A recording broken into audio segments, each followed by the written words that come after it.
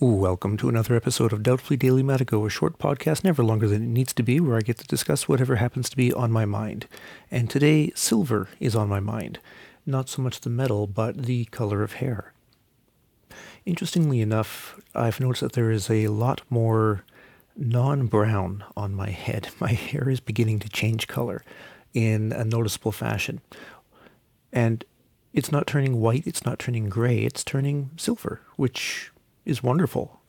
I've wanted to have silver hair for at least 20 years.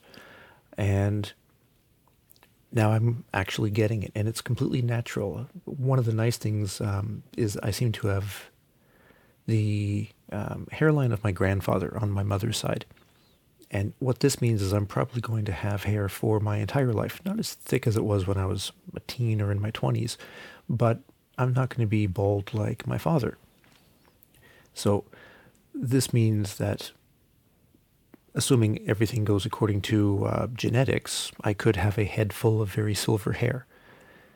And I'm okay with this. I'm actually quite happy that it's silver and not some other strange color, or just not any hair at all. I would much rather be silver than bald. And there's nothing that I have against baldness. It's just, it's not something that I think would look okay on me. I don't think I have the head to be bald. I'm not Patrick Stewart. I'm not Avery Brooks. Like, I just can't do that kind of thing.